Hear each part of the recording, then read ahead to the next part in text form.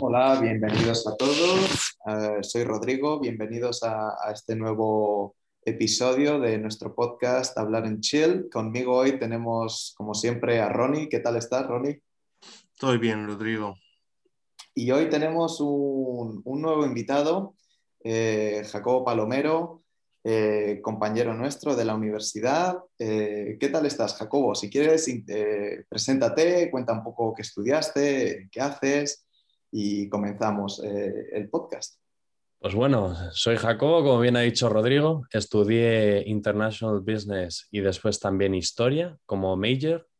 Y nada, pues aquí estoy como invitado a ver de qué podemos hablar hoy. Estoy muy interesado. Pues hoy el tema va a tratar sobre acontecimientos históricos en España y cómo posiblemente ello ha podido llevar a la decadencia actual que vivimos y vivemos en España.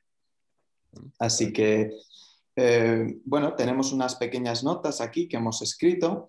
Y bueno, Jacobo, sé que tú estabas interesado en explicar por qué no comenzamos por un tema bastante importante en este podcast, la religión y la economía. Sé que para ti esto ya lo has mencionado antes, que el factor que en España fuésemos católicos ha sido muy importante para el desarrollo de este país. Sí, totalmente. Desde mi opinión, hay una escisión entre la religión católica y la religión protestante en términos de cómo se enfoca la economía. Desde el punto protestante, lo que sí que favoreció esa escisión religiosa es el concepto de mediante el sudor de tu frente, esa remuneración es para tuya, con lo cual mantiene mucho más la importancia de la propiedad privada que lo que se hizo en España. Entonces eso para mí es un gran factor entre la diferencia entre el norte y el sur, me refiero en Europa. Y por eso ha habido una gran diferencia de industrialización entre los países del norte de Europa que los del sur. Y en el caso de España, pues eso nos ha venido bastante mal, en el sentido de que hemos mantenido una especie de sistema medieval hasta el siglo XIX casi, en comparación con otros países que ya establecieron en ese siglo ya una industria bastante potente. Vamos, que en España nos subimos al carro, pero con retraso. Con bastante retraso, desde mi punto de vista, vamos. Y Pero bueno, cuéntanos, ¿qué hizo cambiar esa perspectiva en España? Porque obviamente a día de hoy en España, aunque culturalmente puedan quedar algunos rasgos de aquello, es evidente que la sociedad y la economía ha cambiado drásticamente desde el siglo XV y el siglo XVI, por ejemplo. sí, o sea, eso estoy completamente contigo. Los tiempos cambian, pero realmente el modelo de pensamiento no tanto. Por desgracia, España, yo creo que al fin y al cabo, desde la entrada de Carlos V, hemos sido de pensamiento cortoplacista, nos hemos endeudado en causas que no nos convenían en términos de aquella época, por ejemplo, las guerras religiosas contra los protestantes o combatir contra los otomanos. Más bien, ni nos va ni nos venía en aquella época bien. Entonces, por eso en España hubo conflictos como el de los comuneros y después, posteriormente, ya al final pues bueno, fue un completo desastre como rebeliones del Corpus Sangriento, etcétera, etcétera, y después llevarnos a un sistema retrógrado monárquico en comparación con otras naciones europeas. Ujú. Bueno, aquí ya estamos avanzando mucho, ¿no? Aquí ya estamos dando el salto al siglo XIX, me imagino, o sea, intuyo, con la guerra de independencia y la Constitución de 1812 y tal, ¿no? Me imagino. Sí. Eh, pero bueno, por volver un poco al tema de Carlos V que has mencionado y la revuelta de los comuneros, eh, en España España es un caldo de cultivo de muchas culturas, muchas perspectivas. Eh, Vamos, en otra nota que tenemos aquí, aparte, Mencionamos pues, las influencias desde tiempos romanos con la Hispania romana, también la Iberia cartaginesa, ¿no? Las influencias fenicias, luego la posterior invasión, ¿no? de los árabes y todos esos siglos, me imagino que dejarían una gran influencia. Y luego con Carlos V y los Austrias, toda la perspectiva europea, no sé, ¿cómo casa eso con nuestro tema, ¿no? La decadencia actual en España? ¿Por qué en un caldo de cultivo con tantas culturas, tantas perspectivas, no sé, cómo hemos llegado hoy en día? Bueno, al fin y al cabo, España se encuentra en una posición fuerte antes de la entrada de Carlos V, inclusive con Carlos V está en una posición bastante potente a nivel europeo. ¿Pero por qué? Porque al fin y al cabo España se encontraba anteriormente en una reconquista que lleva bastantes siglos en al final llegar a su fin con la conquista de Granada y Portugal lo consigue antes. Entonces, claro, ese afán bélico y de conquista al fin y al cabo se quedó en el sentimiento nacional, tanto en el portugués como, bueno, posteriormente la unión de Aragón y Castilla sobre conseguir nuevos frentes. Y por eso Aragón se expande por el Mediterráneo y Castilla quiere expandirse por nuevas rutas para competir contra los portugueses. Y por eso a Colón al fin y al cabo le financian, porque Colón quería llegar a la India o a Japón, como él bien decía, porque había oído hablar de ello y Isabel la Católica al fin y al cabo le proporciona el dinero para irse para allá. ¿Por qué esto es importante? Porque al fin y al cabo el reino Castilla descubre al fin y al cabo la entrada a las Américas. Eso que le proporciona a España un flujo de oro y plata que jamás se había visto en la historia de la humanidad desde tiempos de Roma. Una gran entrada de capital. Entonces ahí es donde la entrada de Carlos V supone un problema para Castilla. ¿Por qué? Porque Castilla se encontraba en una posición muy fuerte, una gran entrada de dinero y que un rey extranjero en plan quisiese, por decirlo así desde la perspectiva castellana, usurpar dicho capital no les venía nada bien. Y como antes del podcast habíamos comentado, Suizo, el problema cultural también era un problema bastante grande. ¿Por qué? Porque al fin y al cabo no sentían los propios castellanos de que el rey era de la propia tierra. Entonces eso supuso un conflicto tanto económico como cultural. ¿Y qué pasó? Pues que Carlos V nos encontramos en una posición de endeudamiento por su tío Maximiliano, que al fin y al cabo lo pagan con el oro y la plata que provenía de las Américas, utilizando a Castilla de por medio. ¿Y qué pasa? Pues bueno, el resto ya lo sabemos. Un endeudamiento por las guerras contra los protestantes, un endeudamiento con la ayuda de la guerra en plan el Lepanto, y posteriormente, pues ya si hablamos de la entrada de Felipe II y los posteriores Habsburgo, ya meten a España en un serio problema económico, dando un gran derribo a lo que es el tejido de la nación en el aspecto económico.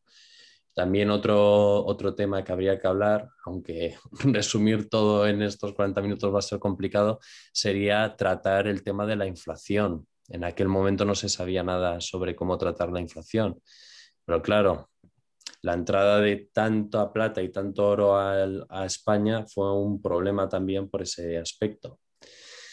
Pero bueno, al fin y al cabo, en resumir ese periodo, los conflictos bélicos, la mala administración y la gran suma de deudas provocó un gran problema en España, desde mi punto de vista. Y otro tema que también tenía que abordar es que España siempre ha tenido un modelo de pensamiento cortoplacista, vivía mucho de la venta de materias primas, sobre todo gracias a la mesta. Y el problema de España es que vivía de eso, era una de sus fuentes de ingreso. Pero ¿qué pasaba? Que con la nueva adhesión de los Países Bajos a España supuso un problema, porque ahora toda la manufactura en plan la teníamos ahí. Entonces en España lo que se hacía era vender en plan el producto ahí, en plan sin hacer la materia prima y después recomprábamos el producto manufacturado aquí, con lo cual al fin y al cabo era una vía de escape de dinero monumental del país y eso también fue un problema bastante grave a largo plazo. Ujú. ¿Y por qué no se corrigió eso? O sea, ¿por qué no se empezó a procesar esas materias primas y a realizar las manufacturas en España? Pues bueno, eso es una muy buena pregunta. ¿Por qué no se estableció una industria en España? Eso es muy complicado decirlo. Claro, pero es que al fin y al cabo, eh, Porque yo me imagino que, bueno, que mientras Flandes era parte de España, pues bueno, habría que procurar desarrollar todas las partes del reino de manera equitativa, pero luego ya mucho más tarde, con la guerra de sucesión y la transición a la dinastía borbónica, realmente España queda sola junto con las Américas y ¿por qué no empezar a manufacturar todas estas cosas en España? ¿Por qué no se desarrolla la industria en España ya más adelante, cuando ya simplemente, digamos, somos nosotros y, bueno, y las Américas, que también éramos nosotros, y bueno, con perdón, y que les den a los demás? claro, yo creo que realmente el problema deriva de que en España estaba gobernado como si fuese un sistema medieval o completamente feudal. ¿Y qué supone eso? Pues vivir absolutamente de las rentas. Entonces no pasa el proceso igual que en Inglaterra, que se obliga al noble en plan hacer que sus tierras sean productivas, sino que aquí se vivía completamente de las rentas de una forma latifundista. Entonces, ¿qué pasa? Que eso no cambia. Imagínate, la desamortización de Mendizábal llega muy tarde, a diferencia de otros países europeos. Como ya he hablado, por ejemplo, antes con el tema del protestantismo, porque a Lutero se le hace caso, a Lutero le utilizan los príncipes alemanes con el fin de escapar de las manos de la Iglesia, con el fin de por fin ser autónomos y no tener que pagarle a nadie nada. Entonces, lo que hacen muy bien los principados alemanes es generar riqueza a través de liquidarse de la iglesia, perdona por la expresión, pero lo hacen de esa manera. Entonces, ¿qué pasa? Que cambia el modelo de mentalidad, el modelo pues, que nosotros conocemos del germano, del trabajo, del esfuerzo, y después ya en Escocia pues lo encontremos con también sus movimientos en plan de pensamiento que tienen ahí, o sea, el calvinismo, etcétera, etcétera. Y cambia mucho la mentalidad. Mientras que en España se vivía de las rentas, obviamente, en un periodo, pues imagínate, de muy largo plazo. El resto de países tenían una mentalidad completamente distinta en cómo utilizar el dinero y cómo aplicarlo. Vamos, que a pesar de cualquier cambio que hubiese, cualquier cambio dinástico y tal, en España la sociedad, digamos que en la sociedad seguía arraigada la idea del hidalgo, ¿no? De vivir de la plata que nos llega de las Américas y, bueno, pues ya darle una patada a la piedra para adelante y ya el problema ya se solucionará a futuro si algún día nos falta la plata, ¿no? Claro, Básicamente. no solamente la plata, sino las grandes extensiones de terreno, por ejemplo en Andalucía, que tenían unos pocos. Y ese es el problema, que al fin y al cabo, claro, si naces con todo y vives de esas rentas, ¿por qué lo vas a mejorar? Obviamente, si puedes vivir de ello. Entonces ese es un problema. Después la iglesia también era gran dueño de varias tierras, pero que por supuesto en plan no las hacían muy productivas. Entonces también eso supone un problema. Pero vamos, que es una gran diferencia de mentalidad a la hora de llevar a cabo un proceso económico a nivel nacional, claro. Ujú. Eso le viene muy mal a España en ese sentido, a diferencia de otros países europeos que la verdad es que sí que lo hicieron bastante bien en términos económicos. Ronnie, ¿tienes algo que aportar? ¿Alguna pregunta? Bueno, yo no he estudiado mucho de ese periodo, estoy aquí pasándolo bien, aprendiendo, pero no sigo sin entender por qué otros países europeos lograron hacerlo mejor, la industrialización, ¿sabes? ¿Por qué desarrollaron mejor? No veo muy claramente la diferencia. O sea, ¿Qué factores contribuyeron como dijo Jacobo, que España no desarrollaba en la misma manera? O sea, la Sí. mentalidad exactamente qué es de lo que dijo Jacobo. No. Pues la mentalidad es que los países del norte, bueno, países no, en este caso serían reinos del norte, Ujú, en plan establecieron mejor una sociedad, por decirlo así, burguesa, podríamos denominarla. Bueno, diría que es muy precoz decirla burguesa.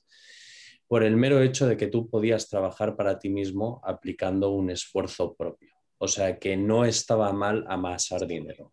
Porque en esta época que estamos hablando, en plan, si tú ganabas dinero para ti mismo, en plan, te podrían denominar usurero, ¿sabes? O sea, por ujú, ejemplo, no usurero en el sentido por ganar dinero, pero no te dejaban, es que esto deriva mucho del sistema feudal, no te dejaban crecer como individuo, porque al fin y al cabo trabajabas para un tercero toda tu vida. Entonces, si tú nacías en la familia de si tú nacías bajo la familia de un noble en términos de un latifundio, pues tú ibas a trabajar en el latifundio hasta el día que te ibas a morir y ya está. Pero en los países europeos en esta época empieza a surgir la idea de la burguesía, con el fin de trabajar para ti mismo y tal. Entonces, donde nacen realmente las grandes aglomeraciones de artesanos, etcétera, etcétera. Los gremios. ujú. Los gremios, o sea, bueno, ya existían de la Edad Media, pero realmente aquí adquieren mucha más importancia. ¿Por qué? Porque pueden amasar más capital y le permiten amasar más capital y poder invertir con ello. Y eso es muy importante. Pero en España no es el gran caso, porque nosotros somos un país que desde esta época siempre hemos vivido de las rentas, por un sentido más meramente ideológico. Y es que también el problema que para responder a Ronnie es que realmente nos encontramos en un momento en la historia en donde utilizamos todo el dinero de las Américas con el fin de financiar cosas que no tienen ningún sentido. La guerra religiosa contra los protestantes no tiene ningún sentido. ¿Qué tiene que ver el Reino de Castilla, por ejemplo, que en este caso ya está unido con el de Aragón, pero qué tienen que ver esos hombres con mantener el Sacro Imperio Germánico? No tienen nada que hacer ahí. No, bueno, ni pinchan ni cortan ahí. También con el tema de los Países Bajos, ¿qué van a hacer ahí? No tienen nada que hacer ahí. O sea, realmente nos encontramos con que viene un hombre que se llama Carlos V aquí, que utiliza a España como sistema de obtener capital con el fin de financiar sus temas familiares en los Países Bajos y en el antiguo Sacro Imperio Germánico. Entonces nos encontramos con un endeudamiento brutal, utilizando los FUGAR, etcétera. Los que realmente salen victoriosos de este tema son los principados alemanes, que al fin y al cabo obtienen mucho más poder dentro del imperio romano germánico y consiguen crear una escisión del resto de Europa, creando y fortaleciendo una nueva filosofía de iglesia, que es digo, ¿cómo se llama esto? El luteranismo. Entonces eso les permite, en plan, ahorrarse muchos costes, como por ejemplo, en plan, depender de las tierras de la iglesia, etcétera, etcétera. Eso les supone un gran ahorro y una gran libertad en toma de decisiones en el aspecto económico en sus diferentes principados. Ujú. Vamos. Bueno, y también en cuanto a tema económico, me estaba acordando de una lección con, bueno, después de Fernando VII, con Isabel, con la famosa Isabelona. Tampoco es que se desarrollase la industria española, ¿no? Con todas las concesiones que se daban a compañías extranjeras para la explotación de los recursos en España. Me acuerdo de todo el tema de la industria en el norte de España, en Asturias, Cantabria, que se extraían toneladas y toneladas de carbón y se llevaban fuera para la industria siderúrgica, pero realmente aquí no quedaba nada, o sea, era un expolio permitido. Claro, era un expolio permitido, efectivamente, pero es lo que yo te digo, es que al fin y al cabo Inglaterra lo hizo de libro, en plan obligando a los nobles y a los nuevos burgueses a establecer un sistema productivo en sus tierras. Entonces eso lo que alimentó era la maquinaria económica del país y sobre todo las grandes inversiones en la nueva industria. Y ahí llegamos a la primera revolución industrial. Entonces un sistema que hicieron muy bien los ingleses es que tú tenías que acotar tus terrenos, en plan vallarlos, ¿sabes? Para después en plan que tu ganado en plan fuese productivo. Entonces aquellos que no podían en plan acotar vallando sus terrenos los tenían que vender a aquellos que tuviesen dinero y lo pudiesen hacer, ¿sabes lo que te quiero decir? Obligando en plan que la gente llegase a ese nivel de productividad. Por cojones tenías que llegar. Pero aquí en España no se hace nada, no se toca. O sea, el sistema es exactamente el mismo que el medieval, hasta el siglo casi XIX. Entonces, claro, hay una gran diferencia, como tú bien dices. Entonces, claro, el inglés aprovecha esto y no solamente eso, es que aprovecha la caída del Imperio Español para crear un gran mercado marítimo. Entonces, como bien dicen, el que controla el mar controla la guerra y eso se vio después con Napoleón. Y después, obviamente, gracias a la industria que tenían y los productos que hacían mucho más rápido que en España, después los metían de contrabando a las Américas, ganando dinero extra a costa de nosotros. Entonces es muy gracioso cómo se realiza todo el invento. Igual que el holandés también nos fastidia por el comercio. Se convirtió en la nueva guerra contra España, además de los conflictos bélicos que tuvimos con ellos, debilitándonos poco a poco y acabando España en un tercer plano, porque cuando lees a Lord Byron y describe España cuando vino aquí, la describe en plan como un sitio precioso pero desolador en pobreza. Y claro, no me extraña nada, no había absolutamente nada en comparación con otras naciones en el término industrial. Y eso fue un gran problema para la cadencia de España que aún hoy en día vivimos. Somos un país pobre porque no en su momento no invertimos en industria. Pero bueno, tuvimos oportunidades también de industrializarnos y mejorar nuestra situación. Hombre, claro, con todo el dinero todo el dinero, con toda la plata y el oro de España, digo, de las Américas, se podría haber hecho auténticas maravillas. Pero ¿qué pasa? Que todo ese flujo de oro y plata se iba de España. Como entraba, se iba. Grandes Sí. deudas, costes bélicos que no tenían ningún sentido. Entonces, al fin y al cabo, eso es un grave problema, porque Carlos V entra a una bancarrota y Felipe II entra a una bancarrota unas cuantas veces. Entonces, es un grave problema. Nos encontramos en un país que parece ser rico porque tiene grandes oportunidades de traer oro y plata, pero realmente es pobre por una mala gestión y administración. Y aquí sin hablar de la corrupción, que no sabríamos de los índices de corrupción de aquella época, pero eso también podría ser bastante curioso. Entonces es un gran problema. Yo creo que una clave también muy importante para la situación actual de España es el siglo XIX, el terrible siglo XIX de España. Vamos, yo creo que habría cambiado mucho la cosa si con el regreso de Fernando VII no se hubiese establecido de nuevo ese atroz absolutismo totalmente oscuro de reinstaurar la Santa Inquisición, de vamos, pasarse por el forro la Constitución de 1812, eh, luego la nefasta Isabelona. Luego también tuvimos otra gran oportunidad con Amadeo de Saboya. Podrían haber cambiado las cosas. Sí, estoy completamente de acuerdo contigo, pero claro, recuerda que a Fernando VII le llamaban el deseado, ¿sabes? Entonces también nos demuestra cómo era el panorama aquí en España. Porque al fin y al cabo, en plan, como lo conocían, Pepe Botella no fue mal rey, el hermano de Napoleón Bonaparte. En plan, al fin quería traer la ilustración aquí a España, pero bueno, no llegó. Y los ilustrados que aquí teníamos en España no se le hicieron caso, como tú bien dices, porque después llegaría Fernando VII y revocó totalmente la Constitución del 12, que hubiera sido una gran oportunidad para otra vez tener gran influencia en las Américas y no depender de las naciones europeas tanto. Pero bueno, así es la vida. Y las purgas que se hicieron y los fusilamientos, vaya. Sí, totalmente, pero es lo que tiene. En plan, pero bueno, es parte de la historia. ¿Qué se le va a hacer? Que bueno, también estamos tocando aquí el tema de las guerras fratricidas y el afán que tenemos en España por hacernos la guerra nosotros mismos, ¿no? Eso yo creo que también es un factor importante.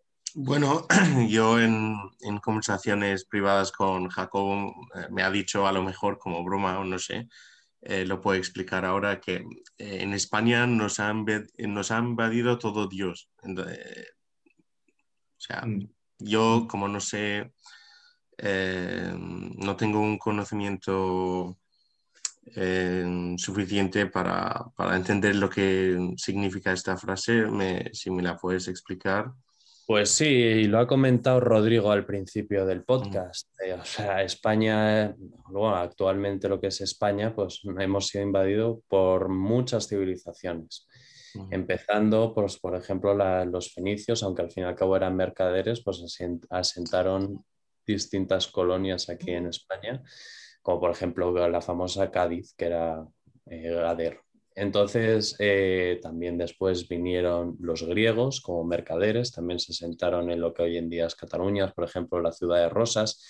Después también vinieron aquí los romanos y posteriormente los godos, los visigodos, los suevos, los alanos y después llegaron después, imagínate, pues todo lo que sería la entrada del Islam. Pues obviamente aquí ha habido muchas culturas que eso han favorecido al país en muchos aspectos, pero también en ciertos los han debilitado. Y ahí entramos en una polémica de por qué los reyes católicos en plan se quisieron deshacer del tema del, del judaísmo y del islam en 1492. Una decisión arriesgada, pero en el sentido a largo plazo lo que querían evitar los reyes católicos, desde mi punto de vista, era una nueva guerra civil o un conflicto social a largo plazo por la diferencia de culturas dentro de la unión de Castilla y Aragón que ellos iban a hacer. Entonces, pues sí, pero eso ha favorecido y ha provocado problemas en España, porque España jamás hubiera tenido en plan esa expansión hacia las Américas si no hubiera sido por la Reconquista. Pues como ya he dicho bien, ese afán de expansión viene porque llevan, o sea, 700 años metiéndose de hostias. Entonces, claro, cuando de repente dejas de meterte de hostias, pues dices, hostia, ¿qué voy a hacer ahora? Pues no, dijeron España, aquí hay que expandirnos, igual que hizo Portugal con Enrique el Navegante, aquí no nos podemos quedar. Y por eso, en plan, lo que querían hacer era asentar, en plan, centros de comercio, en plan, a lo largo de África. Entonces es muy interesante ese tema. Pero a la hora de las civilizaciones que han llegado aquí, yo creo que en el mundo antiguo nos hizo fuertes, pero la entrada de las tribus germánicas aquí, yo ahí lo veo como un aspecto negativo. No sé por qué, pero siempre lo he visto de esa manera.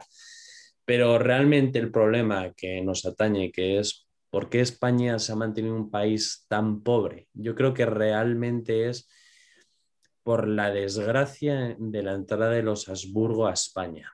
Ese yo creo que ha sido el gran problema, sobre todo teniendo a los reyes católicos que hicieron un trabajo excepcional en asentar las bases de Castilla y Aragón. Yo creo que la entrada de Carlos V realmente fue el gran problema que derivó a la situación hasta el siglo XIX que hemos tenido, por una mala administración y un mal uso del dinero en causas perdidas. mm, Ese realmente yo creo que ha sido el gran problema. Y sobre todo esa diferenciación, ese gran poder que ha tenido la Iglesia, y no me meto como por la religión, sino el gran poder que ha tenido la Iglesia y ha castrado mucho a la población para crecer, a nivel tanto individual como colectivo, sobre todo en el término económico. Y ha sido eso, vamos, desgarrador para este país, convirtiéndonos en uno de los países más pobres hasta hace nada, hasta la entrada del capital extranjero con la muerte de Franco. O sea, es que hemos sido un país muy pobre.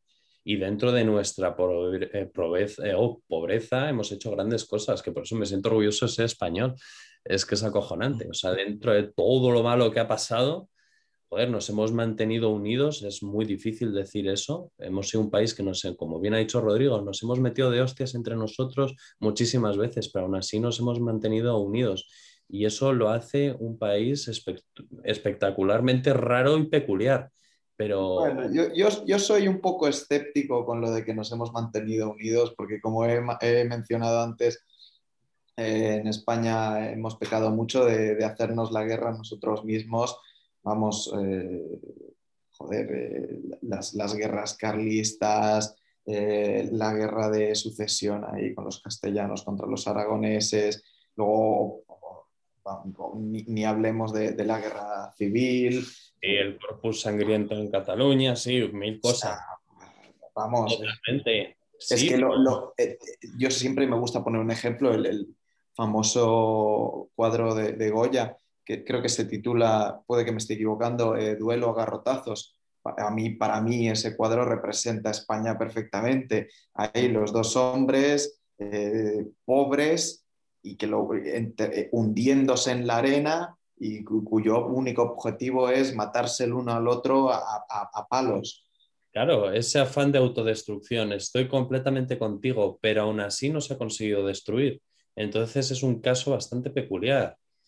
Eh, no lo sé, es como, por ejemplo, cuando hemos hablado del tema de las guerras con Carlos V, sobre todo los pobres tercios que al final no se les pagaba absolutamente nada, pero ahí mantuvieron en plan y la consolidación del imperio durante más de un siglo literal, pero con una unión magistral. Y ahí sí que debo de meter a la religión como un factor positivo de unión. Eso sí que realmente ayudó a la corona a, a ese entendimiento en plan, no sentimiento nacional porque no existía la nación española como tal, pero como ese sentimiento en plan de la tierra, vamos, por decirlo así.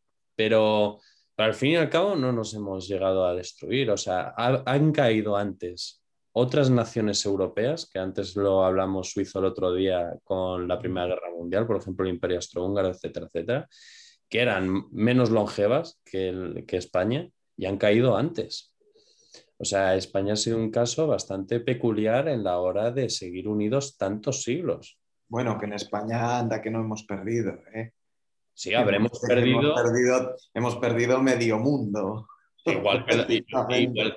bueno, igual que a los ingleses, pero claro, ¿cómo vas a tener medio mundo? Sí, bueno, como hemos discutido hace nada, estamos en guerras que nos iban y nos venían, en plan manteniendo algo absurdo, que Y ni real. cuando no había esas guerras absurdas, nos matábamos nosotros. Claro, porque es que es así. Pues por desgracia es como la guerra civil, por desgracia. Al fin y al cabo, pues es que es triste. Bueno, es que ese tema ya, como para tocarlo, pero nada, es una desgracia, sinceramente. Es una Ronnie, desgracia. ¿tú qué opinas? Mm, bueno, eh, sinceramente yo estoy muy interesado en aprender más porque la verdad es que me pierdo un poco no sé, Borbones y no sé qué, pues porque no sé. Pero ahora lo que me interesa, o sea, dado todo lo que habéis dicho, es por qué empezamos el podcast diciendo decadencia actual. O sea, ¿cómo relacionáis eso o por qué usamos esa terminología y cómo se relaciona cómo se puede relacionar con lo que hemos dicho durante ese podcast? Yo ¿Por qué creo, decadencia? A lo mejor yo estoy traduciendo de inglés, pero la definición en inglés no sé si es lo mismo, si es Sí, la vamos misma, a llegar pero... al punto sí, importante, ¿no? mm, sí. Yo creo que que simplemente no hemos llegado a levantar cabeza en ningún momento por todo lo que hemos discutido, ¿no? Que no había un afán por industrializar el país, por modernizar el país. Cuando ha habido ese afán, siempre ha habido alguna fuerza externa o interna que se ha encargado de acabar con esos proyectos y cuando no había ese afán nos metíamos en guerras, que obviamente causan pobreza, muerte y todo tipo de miserias. Y cuando no había esas guerras con el exterior, pues ya nos hacíamos la guerra nosotros mismos. O sea, yo creo que básicamente se resume en eso, ¿no? Si en aquellos momentos que hemos intentado levantar cabeza, o nosotros mismos o otros, ¿no? ¿Tú qué opinas? Te has cortado un poco, tu voz. Ah, qué pena. Sí. Bueno, repite lo último Bueno, y ya está, rapidito, no pasa nada. sí, no, que básicamente que no hemos levantado cabeza, y si hemos intentado levantar cabeza, o nosotros mismos nos lo hemos impedido u otros, entonces pues llevamos en esta situación de decadencia económica y social, pues como dice Jacobo, pues desde la Edad Media. Bueno, última pregunta de mi parte. Hay varios estudios de imperios que clasifican que los imperios crecen y caen por fases: fase de conquista, fase de mucho dinero, como dijo Jacobo con la conquista de las Américas, por ejemplo, y luego al final fase de decadencia, se llama en inglés al menos. ¿Creéis que estamos en esa fase en España o lo hemos pasado? O no sé cómo contestáis a eso, y Jacobo, te dejo con la última palabra. Sobre lo que has dicho, sí, o sea, lo que tienes toda la razón es que después de tiempos de bonanza nacen generaciones débiles, ya que nos han tenido que esforzar como en la fase de conquista, como tú bien has dicho, que son los que hacen que los imperios se establezcan. Pero estamos completamente en un mundo completamente distinto, en el que España de forma individual no es absolutamente nada, porque al fin y al cabo dependemos de todos los países, dependen de todos hoy en día, porque la red es muy interconectada en el término de negocio, en el término económico. Pero España en su momento, cuando hemos hablado de imperio, sí, pero es que por desgracia no duró mucho. Si hablamos de Roma, eso sí que establecieron lo que es un imperio que sí que duró más de 1000 años.